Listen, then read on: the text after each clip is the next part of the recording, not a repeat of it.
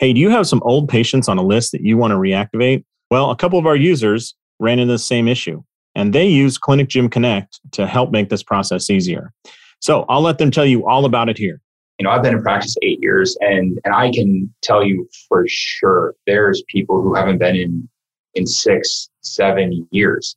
As a one-man show, I couldn't follow up with people. It's just on to the next, on to the next, on to the next. And so when Mark came on, this is a guy who's here to get stuff done, and I'll leave it up to him from there. Off the bat, it was pretty overwhelming just looking at a base of 2,000 plus old patients that haven't been in, like Dr. Carson said, in some even 6 years. Yeah. So I would go into our EHR, pull out a couple months at a time, tag them, put them on the dialer, send out some texts introducing myself, and whether they respond or not, go through, call them. A lot of people would say, "Hey, how are you guys doing? Like, how's Dr. C? Haven't seen you guys in a while." It's funny. I was just thinking about you the other day. And then a couple good ones were, "Oh, I'm good, but my cousin, my friend, my coworker, my wife, they've been having some back pain for a while. So glad you called. I was just thinking about you guys." Like they said, it's not just reactivations, it's also referrals and getting those new patients in. When they send their friends, their loved ones, their spouse, their partner, whoever it is, they want you to take care of them because they know, like, and trust you. So if you want to do this in your own practice, check out clinicgymconnect.com and we can help you reach out to those people. It only takes a few clicks of the mouse and those people will be coming in and sending their friends. If you're interested in more, check out clinicgymconnect.com.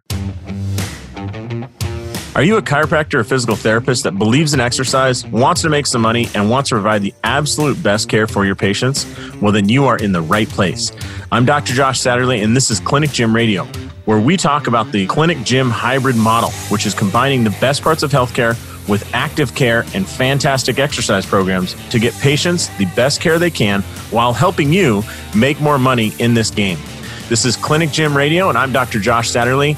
I'm excited for you to be here.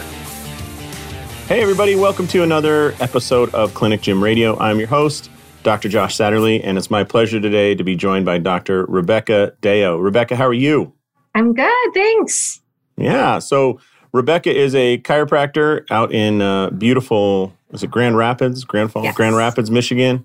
But you're also the host of your own podcast as part of a bigger project that you're kind of undertaking. Can you tell our listeners a little bit about it?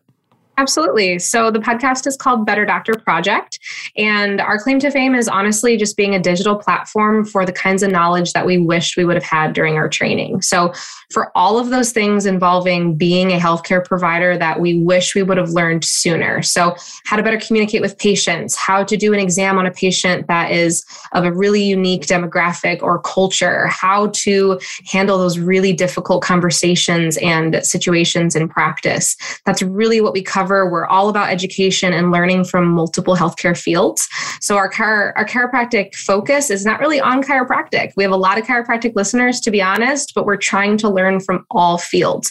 So we have surgeons that come on, primary care, nurses, physical therapists, the whole spectrum. And our goal is just to really learn from one another and grow to be better providers. I love that. Yeah, I love that because there's so much that just everybody deals with, whether you're in mental health or dentistry or chiropractic, like talking to a patient, getting them to be honest with you and really delving into what are their fears and what are their goals. Doesn't matter what your license is, but I guess for you, it's just bring a license to the door and we'll let you pass, right? As long as you're as long as you're in healthcare, there's something we can learn from you, is what we've learned. That's awesome. Well, I know that you've done quite a few episodes, and I'd encourage everybody to go listen to, find it, the Better Doctor Project, and we'll try and put a link in the show notes here.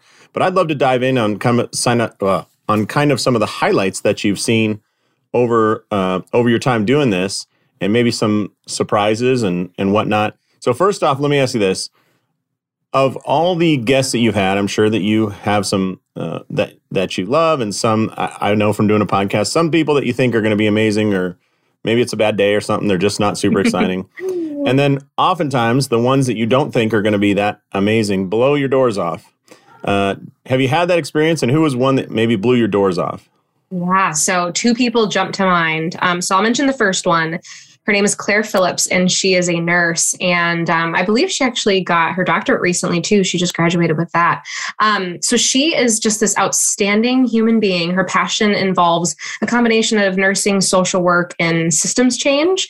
So she's all about hospital administration and healthcare reform in general. And she came on, and I tell you what, it was one of those podcast episodes that could have gone on for 5 hours. I mean, she is just a wealth of knowledge. And she's the kind of person that you listen to her speak and you're like, I could get up and cure cancer right now. I could get up and become the president. Like, she's just so inspirational. And she was on one of our early episodes. And that was really when I realized that Better Doctor Project could be something really great and that we would be able to reach so many people. And then the second one was a surprise. So we've been doing a current series about the Enneagram, which is a personality typing system. And for my Enneagram 3, it was a dentist that was going to come on and chat with us. And the Enneagram 3 is a personality that is very high achieving, all about success and fame and image, and just really putting your best into the world and trying to like reap the benefit of that. They're very motivated by success. And so I knew kind of what I was getting into personality wise, but what I didn't know is how great of a speaker he was, because I knew he had never done a podcast before. So when you have a guest who's never been on a podcast before, you're like, okay, this will be all right. You know, they're a healthcare provider. I'm sure they know how to speak somewhat. But boy, he started talking and my jaw about hit the floor. Wow. This man could have his own school on healthcare. Like, he could have his own anything in the world. He's so eloquent. He's so smart. So we actually invited him to come back, and we're going to do a full series literally just with him. His biggest skill set is actually on building a practice and managing staff, being the best boss you can possibly be, and creating a business that thrives. He actually is part of a dental franchise out in Colorado. And boy, he's just intelligent. I can't wait to have him back on. But I was not expecting that going into, the Enneagram 3 episode at all. Yeah, when you were describing that personality type, I would worry that it would be a little ego-driven and kind of me. But it sounds like he kind of funneled all that energy into how can I empower everyone around me. Exactly. He's a force to be reckoned with. His name's Jay Miller. And if you are checking out the podcast, stay tuned, because we're going to have a really awesome series with him coming up this winter. Awesome. But the original episode with him is out and available? It is. Yep. It's our most recent episode, actually. It's specifically on the Enneagram 3 and how he's been able to use that to channel his strengths in practice. That's awesome. Yeah. All right. So those are your favorite guests or ones that really impressed you. I shouldn't say favorite. Of course, you're a mom, so there aren't favorites, right? Yeah. So different question now. So you've kind of talked to people from different healthcare backgrounds and licenses, and certainly, that doesn't tell the whole story. Like a nurse, for example, could be a stroke rehab nurse, or could be working in the NICU, or could be doing home health, right? There's a lot of different aspects. And as you've gone through that, working with all these different healthcare types, what has struck you as some similar threads or similar struggles we all have? Because we're all dealing with people. We're all dealing with some sort of administration, whether it's a chiropractor billing to an insurance company or that nurse reporting to her, hospital administrators, whatever it is. But what are the more common threads that seem to be issues facing healthcare in general? So, to be honest, this one also surprised me, because I think it's very easy sometimes to feel trapped in your chiropractic bubble. And, there is some negativity in our profession, and we hear a lot of, woe is me, chiropractic is so hard, insurance hates us, the medical profession hates us. There's a lot of negativity. And sometimes, even though it's a minority, it can feel like a majority sometimes. And I've realized that since doing this podcast, that I'll be doing an interview very often with medical providers. And they will bring up insurance companies dragging them down. They will bring up the fact that they couldn't order XYZ test for a patient because it keeps getting denied, even though it's obvious that patient needs that. They'll bring up the fact that they feel like at each patient visit, they are limited in what they can do because they have to check boxes off instead of provide, great patient care. And I think the first couple times it happened, I was like, okay, can't be as bad as us though, right? Yeah. But now the more river, buddy, right, we have it the worst. Yeah. Exactly. And then I'm realizing it comes up with every single field. And I think that was a huge shock to me. And it really, there's a reason why our healthcare system does need to change. And that's one of many, but it's happening to everyone. Yeah. That's funny you say that. You reminded me, I did a survey. I got paid by this software company to do a survey of chiropractors back in the day. And I think I contacted like 45 offices across the entire country, right? And one of the most common lines I heard was, I don't know what you've heard about chiropractic in Michigan or in Colorado or in, Mississippi. They would fill in their state, but insurance repayments are really low. It would always end with that statement, right? Mm-hmm.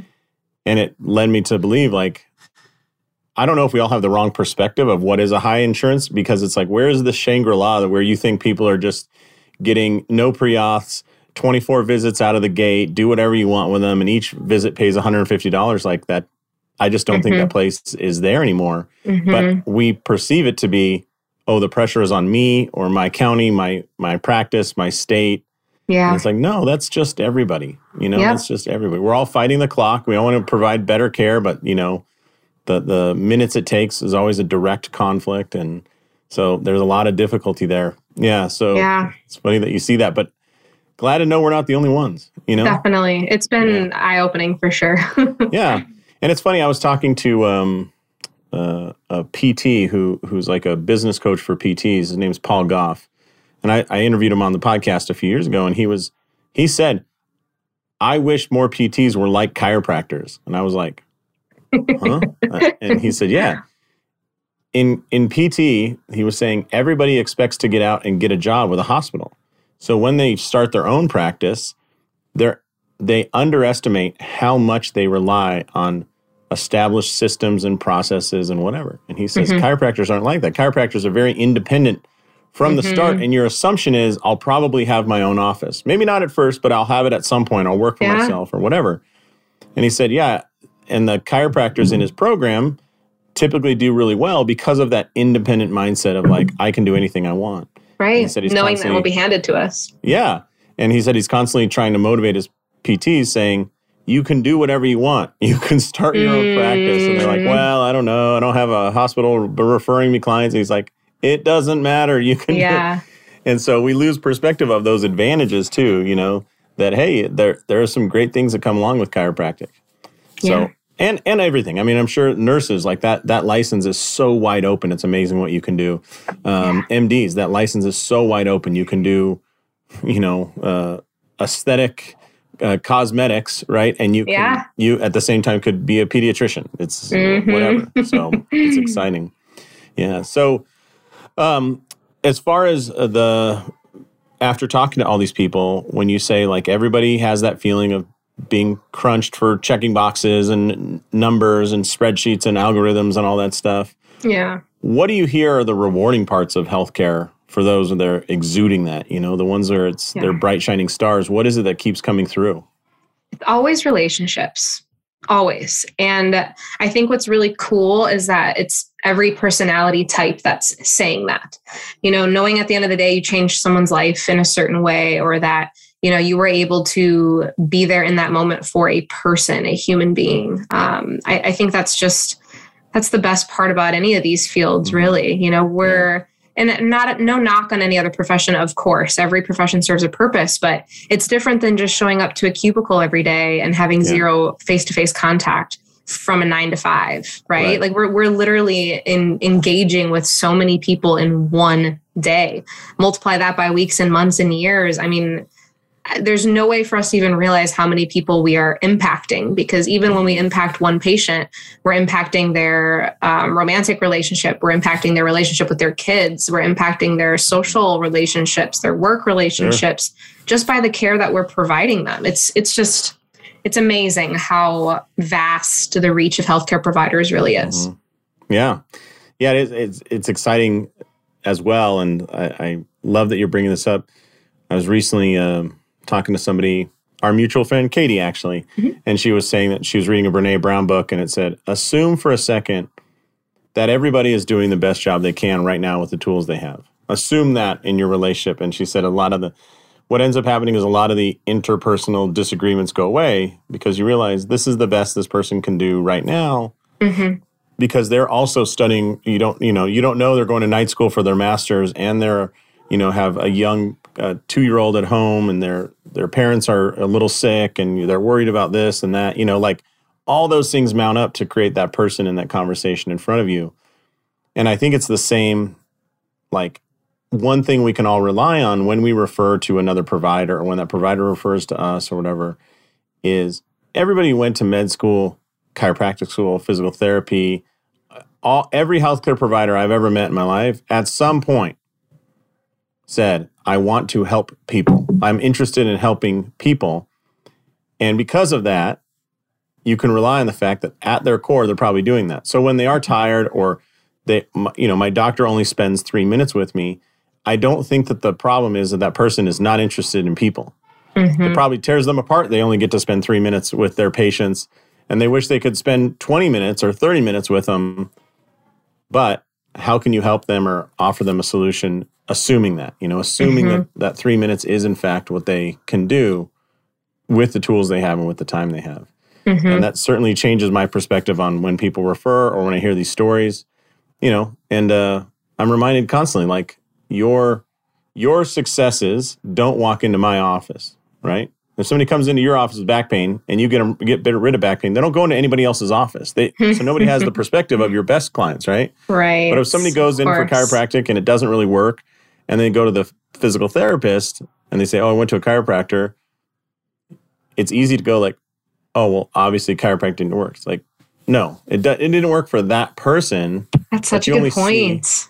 The failures of my profession, right? Yeah. Because I would say, I don't know your clinical experience, but if you asked me my perspective on epidural injections for low back pain, I would say it's horrible. It's not successful at all, right? 80% I've heard about 80% of them don't work, yet the success rate's way higher than that because the people who it worked on didn't pursue me to give them a second opinion on back pain, right? That's such an interesting perspective. I love that so much. Yeah, and it's like, there's no way that 80% of people are not happy with their injections, right? Like, it's just, but 80% of them end up in a chiropractor office, right, or physical therapy office, or whatever. So it's interesting, and we always have to remember that, especially when you're giving somebody a second or third opinion, is like, hey, everybody here wanted to get this patient better. So what's going on? And maybe we're not asking the right red flag questions, for example, right? Like, hey, there's a bigger problem here. That's why they're not getting better.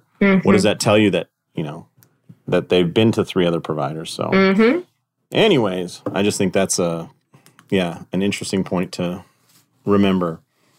So going back, what year did you graduate chiropractic college?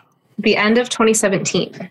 Perfect. I graduated in the end of 2006, so 11 years difference. Nice.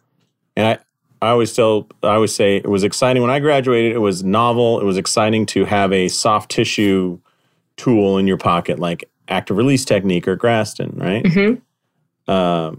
And nobody was really even talking about rehab. No. I feel like now everybody graduating has a soft tissue tool or method. Like, that's just table stakes, right? That's just par for the course. And they're starting to really talk about rehab, right? Yeah.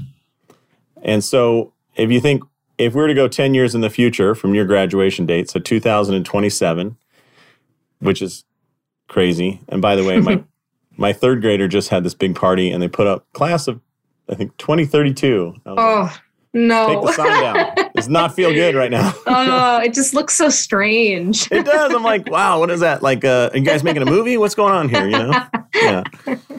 So anyways, but if you think 10 years from now, from what you've heard in the podcasts that you've done, the interviews you've had, what do you think will be the skill set? Let's just start with chiropractic and we can move to other health providers. But what do you think will be the skill set package they have?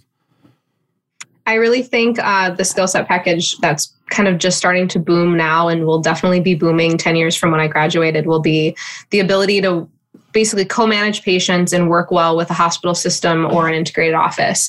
It kind of started I feel like it honestly started around the time when I graduated. You know, the VA had really been gaining a lot of traction with their student clerkships and finally getting doctors involved in their systems. I think the official law for that passed in 2015. So it took a couple years to kind of get implemented.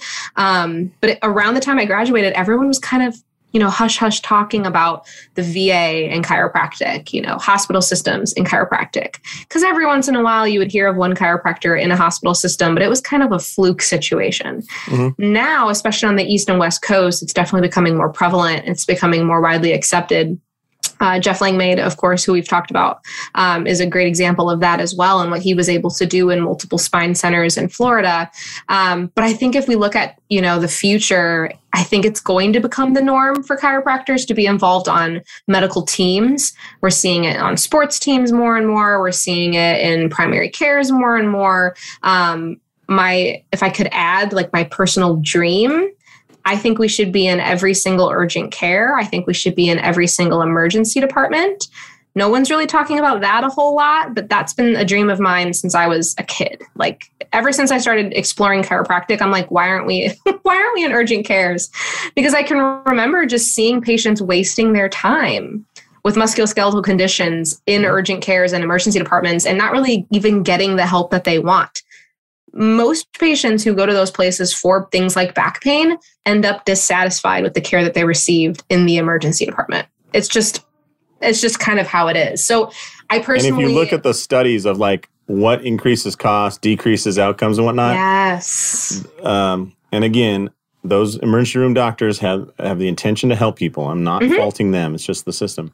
Totally. But if you look at when the studies come out and they're like early imaging significantly reduces outcomes, increases length of care, and increases cost. And you look at an emergency department, what's one of the first things they do in almost every case? Imaging. Yeah. And they do advanced imaging because they have that tool set. And why is that person showing up to hospitals? That's a decent red flag question, right? Like, that's a decent red flag filter of why did they go to all this effort to come to a hospital? You know?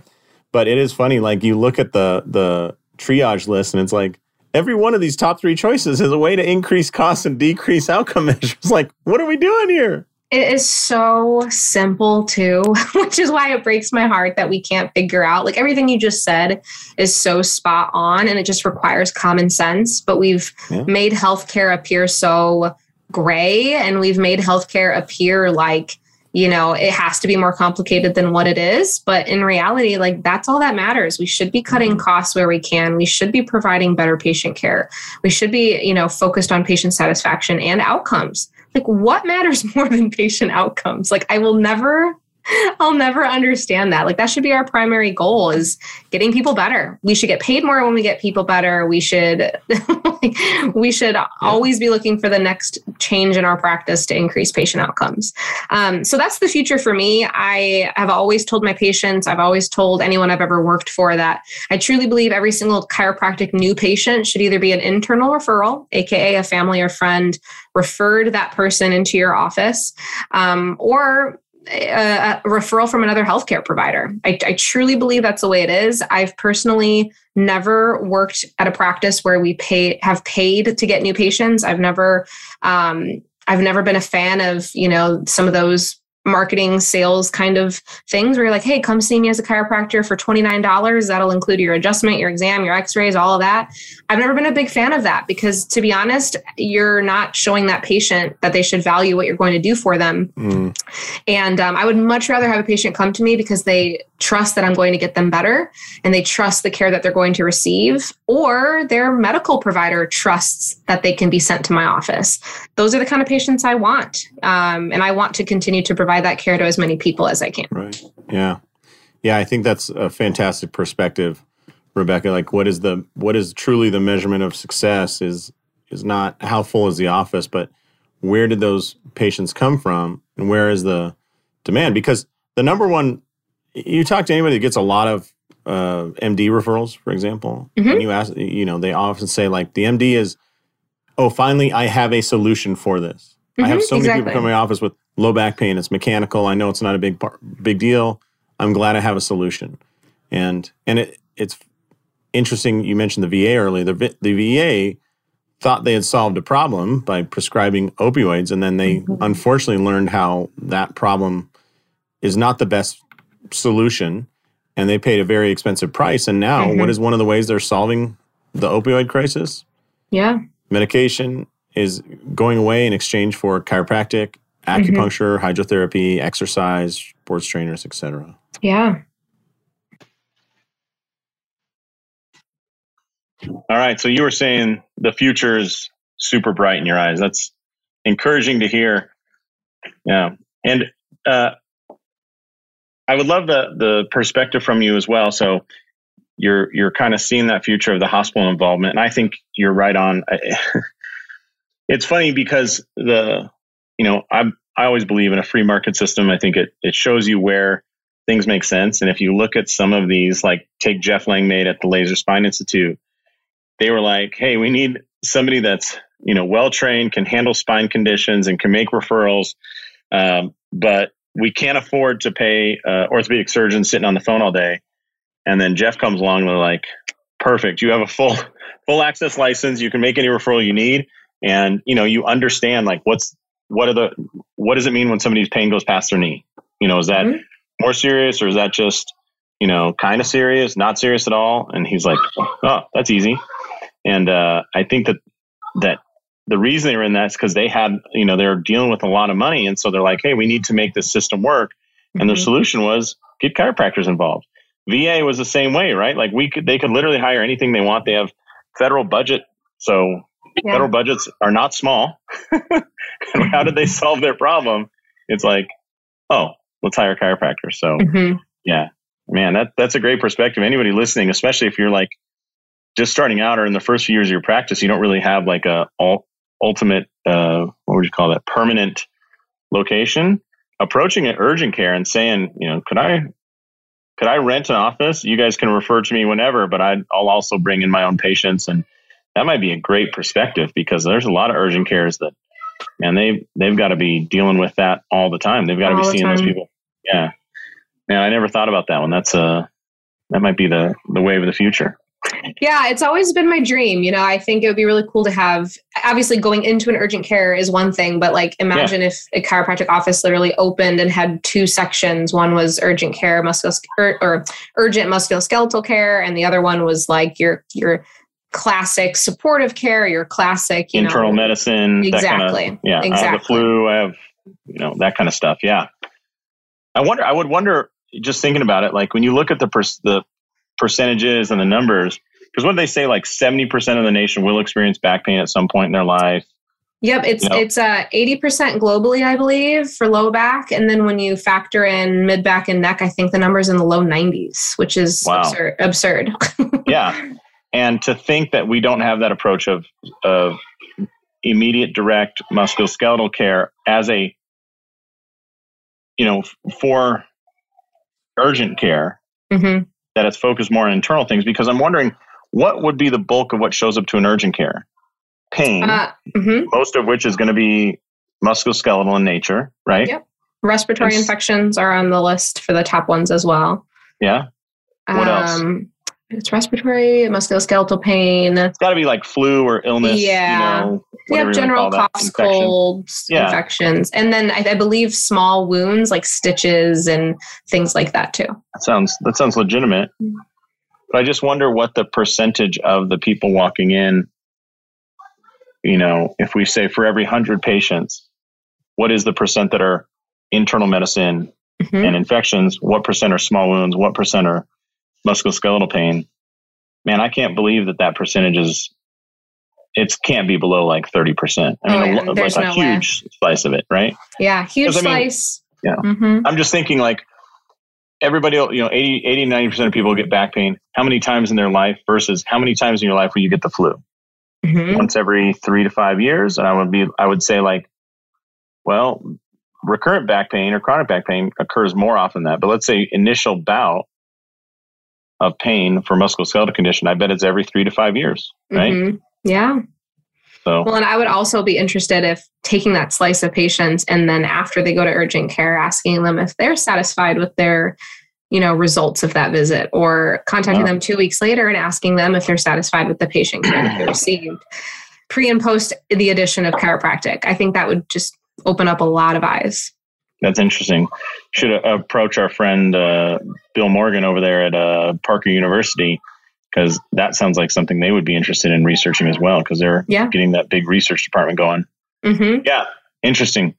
Yeah, and I think too, one thing that I always, you're reminding me, if anybody listening, if you were to approach urgent care, and Rebecca, I'd love your perspective on this. One of the best kind of thoughts I ever heard about this is Jason Holm, and I don't know if you've interviewed him, but he's incredible. He was saying he would go to these MDs in their offices, and what he realized is most chiropractors go in there and say, I can treat all types of musculoskeletal pain. But the person in front of you is really a specialist in most primary care offices, a specialist in like primary care and internal medicine, right? So they don't really have a perspective of how can I tell if something is musculoskeletal or viscerosomatic or referred pain from an organ, or is this cancer? Is this a heart attack, right? So he went in and said, don't send me everybody that has pain. Send me just 2 people. If they bend their head back and it hurts, so he like encouraged them, do this active test, lean your head back.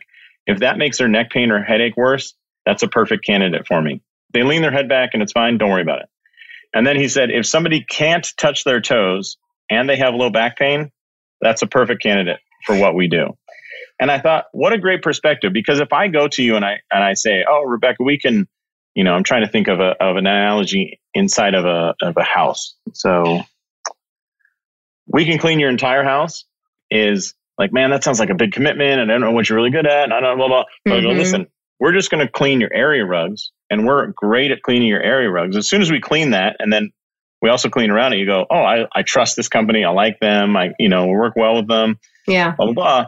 And so he gave them that classification or organizational system to say like this section of people. And it was almost like a small commitment that exploded into, oh, if there's pain, Jason's the guy that'll handle pain, right? Like I send everybody to. Yeah. But have you noticed a trend with the explanation or like thin slicing it for patients or for providers to allow that starting point, the folks you've talked to and listened to? Just like how I describe referrals? Yeah. I think I've only been in practice 5 years, and I think it's a lot easier now to do it than when I first got out. I think I had to fight a little bit more at that point, but I've learned that actions tend to speak louder than words as well. So I think you're right. If you can kind of give them a nugget, like, hey, send these 2 kinds of patients to me. And then if you send them your progress notes when you're done with that patient and discharge them, them seeing you do something actionable that resonates with them, that's going to just make you go up higher in their book. Love it. So for example, all of the medical providers I work with currently through my practice, they know that a patient's going to come to me. I'm going to get them better as quickly as I can. And then I'm going to discharge them and let them see me as needed. They like that. Every other chiropractor in my city, like 90+%, they're not going to get that. They're going to be recommended 60 visits a year. They're going to be recommended to pay $3,000 up front. And that doesn't matter to a medical provider. They want to know that their patients are going to get results and have a great doctor-patient experience. So if you can show them with action that that's exactly what they're going to get, they're going to keep sending patients to you. So that's personally the biggest difference for me. In terms of verbiage, I haven't changed a lot of the way that I talk to the medical profession. I honestly think they like to see that there's similarities between us. So when I send over my SOAP notes, they're identical, if not, to be honest, better than theirs. I don't cookie cutter things. You purposely mimic what you know as a SOAP note from a medical provider? So by accident, because all of my training was at the VA. Okay. So to be honest, my SOAPs are very similar to any hospital note and I also use ChiroSpring currently for EHR, and that's kind of like their default setup. They're extremely compliant with the way that they have their things set up. So it's very hard to make a bad note on ChiroSpring, which is kind of nice. And then, since I graduated, my notes have just been like that, which I think is helpful. So if you are listening to this and you're trying to create better relationships with these providers and you're sending over your notes, but not really getting anywhere, I think you should reevaluate what you're sharing with them. Take your chiropractic hat off for a second. look at your notes and say, hey, if I know nothing about chiropractic, does this piece of paper make sense? Because guess what? If it doesn't make sense to a nurse, if it doesn't make sense to a pediatrician, they don't care about you sending it. And 2, they're going to look at you like, who does this person think they are? I'm not going to send my patient to them. Their notes don't make any sense. But it really matters. So I purposely try to use vocabulary that anyone in healthcare can understand. I think that's a huge point that cannot be overstated, because even in like I teach the SFMA. I love the SFMA. It's amazing for classifying movement and whatnot. But even in that, if I send you notes and you're not trained in the SMA, I go, oh, multi-segmental rotation was DN, and the breakout showed that it was due to, I'm trying to think here, limitation of internal rotation or limitation of IR of the left hip. A nurse is going to go like, what the hell is all this gobbledygook, But if I say like, pain was worse was turning to the left, so we worked on the involved structures. Yep. Okay, like I can get that. And when you're talking about like these $3,000 payment plans up front and 60 visits, even if you believe that that's the care they should, let's just assume for a second that you believe that's the care they should get. That is different in its approach than the organizational structure that they're starting with. They would not bill a patient upfront for multiple visits, and that seems odd to them. So don't forget that part of it, because even if you're like, listen, the only way we treat people is we put them on a plan and we do this, like I can imagine, or I can assume that there's a situation where I would 100% agree with you that that's the best approach. However, trying to give them that organizational structure, whatever, is crazy. Like they would be like, I don't understand. It's uncomfortable for me. Therefore, I'm going to disallow it just because it's different and uncomfortable. Right. It's like, Rebecca, you have curly hair. My wife has curly hair. She was talking about like trying to find a hairstylist that quote unquote understands curly hair. Yeah. You don't understand, babe. It's so hard. It's so much work. This and that. And she finally found one, but I was like shocked by going, oh wow, I didn't realize that would ever be, like none of my male friends are ever concerned with it. Right. Yeah. But she was. And she wanted to find the person who used the right language, understood it, and all that. And I think it's important when we're communicating with other providers that we do the same thing, like make it feel closer to what they're saying. Yeah. And if you want healthcare to be more cohesive and be more collaborative, we have to do the same thing in return. So a mentor of mine at the VA, he always told me, Sean Neff, he was always about taking off your chiropractic hat and just looking at what you do through the lens of someone else. Do things that are ethical, do things that look good to a patient and also look good to other people. Everything we do, or for example, something as simple as side posture. Like to us, watching someone get side posture done, it's nothing. We see it all the time. But if you're casually doing side posture in the middle of a highway, how many people do you think are going to, turn and look at what you're doing and wonder what in the world is going on? Yeah. That's why when we do something that might seem so easy to us or so common to us, we need to explain what we're doing. We need to let a patient know before we touch them in a certain area. I would do the same thing for a healthcare provider. This is called side posture. This is what it looks like. This is what I'm trying to do, and explain what I'm doing as I'm doing it. I can't even tell you how many times in other fields too, we forget that there's a difference with professional lines between different fields and specialties. And if we want them to merge, we have to merge all of it. Yeah. My wife's a chiropractor as well, and she works with a lot of attorneys in her role. And it's funny when you say that, in medicine and in law, there's a lot of mixture of Latin terms and whatever language. So we do the same thing, right? Like most of the anatomical markers we know of are Latin based. Costovertebral junction is and so trying to explain that, I always think of sitting at the Thanksgiving table. Like if your uncle who you see once a year goes, hey, my costovertebral joint is sprained. What does that mean?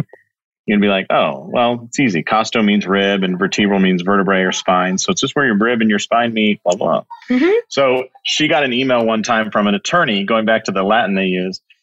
And I think this supports your point is they said, hey, all the email said is this case was de novoed, right? Yeah. And she's like, what does that mean? So now you're like sitting there like, do I call him and say like, I have no idea what you sent me. Like, what does that mean? Should I know? Is that something? And so that, just the Latin de novo looks like a negative, right? So she's like, I don't know. Well, does that mean I'm not getting paid on this? This was, this is going to be, and what de novo means is it was like set anew or start from new. And so what that means legally is it went through arbitration. The parties didn't agree. And so they're starting it back through that process, right? So all it means is the email was just to tell her it's starting anew. Therefore, the deadline we gave you before, don't worry about it. That's what the point of the email was. But never at any point did they say the deadline's been extended for 6 months or don't worry about that deadline. Pressure's off. But their choice of words was to be de novoed. And I think how many times do we do that in explaining insurance to a patient, this is a bundled charge and, there's your deductible and this and that. We use those terms as if like everybody knows what they mean. And we got to think like not everybody knows what they mean. So. Well, and you're great at patient communication, so you'll understand this too. But that's why I've always erred on the side of, yes, be short and concise when you can, but err on the side of caution too. When you explain something to a patient, use a mix of some more intelligent lingo and some lay lingo at the same time, because you never really know who you're speaking to. Some people love to be talked to with big words because they understand them. They're educated. Maybe they know a little bit more about the medical field than you realize. And then the reverse can happen too. Maybe someone is they appear to be very well educated, but they actually appreciate things to be explained a little bit more in depth. So if you kind of find this nice middle ground when you're communicating with people, you avoid that awkward, like, what does that mean? Like, why did they talk to me like that? Or your wife, for example, she could have been like, oh, I kind of wish that they were a little bit more explanatory in their messages. Sure. Some people like when things are short and sweet. So if you can kind of find that middle ground, you're safe with everybody. You have great patient satisfaction. Everyone's happy and you kind of win all around. Yeah. And one of the studies we were looking at regarding patient communication said, like, when you understand something, it's easy to have a verbal conversation, but the less you understand it, the harder that becomes. So the cheapest way to do it, I think, is there's two methods I heard of that I was like, oh, that's great. Well, actually three. Number one, if you're explaining something to a joint, having a joint model and handing it to the person and being like, this is this and this is that. For your kinesthetic learners and your people that have a lot of questions, they'll twist it, they'll turn it, they'll, tweak it. But the person that takes it, looks at it, goes, nods, and just hands it back to you, like you can take that as a sign of my bucket of information need is filled. We're moving on. Right? So that's one. Great. I love that. The other one I heard is if you just draw something on a whiteboard, just draw it and then you point, whatever. And they said the people that take the marker from you and draw or circle are saying, I need more information. I don't feel comfortable enough yet. I need more from you.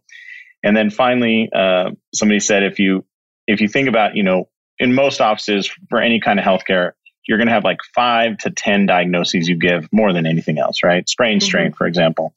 So if you just put together a few simple, like a Google slide presentation, these are the 3 slides I show everybody with, just pictures, anatomy, explanation, video, whatever, but just 3. We're not talking about a huge presentation, just 3 that you can do in about 1.5 to 2 minutes.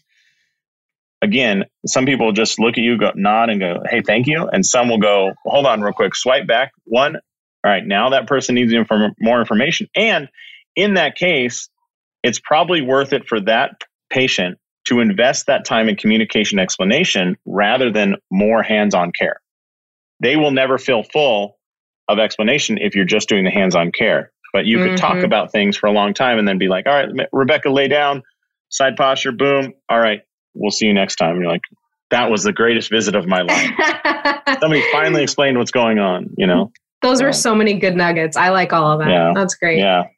Well, anyways, we are at the end of our time here, Rebecca, and I know that it's a Friday, so I want to allow you some time to get with your family. But once again, share where people can dig into your podcast and what you're all about. And if you don't mind, just recap those 1, 2, or 3 episodes you think they should listen to really capture the flavor of your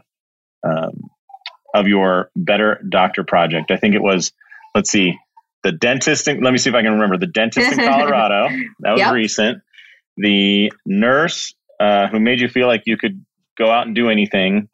And the third one was, I can't remember the third one. Do you remember the third one? So you're good. I actually only mentioned the two. So you're stellar. And so you're.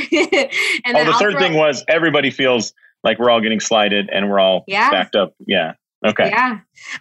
So as he said, Better Doctor Project, you can honestly find it anywhere. So the common ones are going to be Apple Podcasts or Spotify, but literally anywhere you listen to podcasts, just type in Better Doctor Project, will pop right up.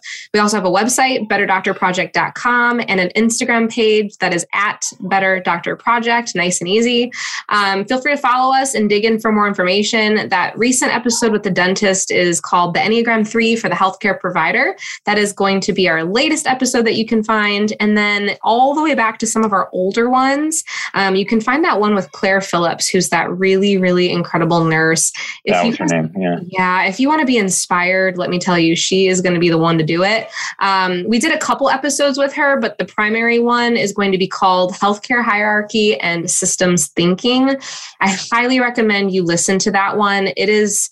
It's crucial for chiropractors, hospital administration, MDs, even like an MA, anywhere you're at. If you listen to that episode, you will be inspired to literally change the world. So I will leave you with that. Feel free to tap in. And if you have any questions for me, I'm always happy to be reached out to and to chat. Fantastic. Well, Rebecca, this has been an absolutely great way for me to finish my Friday. So I really appreciate your time today. And on behalf of Dr. Rebecca Deyo, this is Dr. Josh Shiley saying, go out there, maximize your license, and live the life you dream of. Thanks so much, Rebecca. Thanks for having me. Thanks a lot for listening to Clinic Gym Radio. If you're looking for more information about me, about us, about our programs, then just head to clinicgymhybrid.com.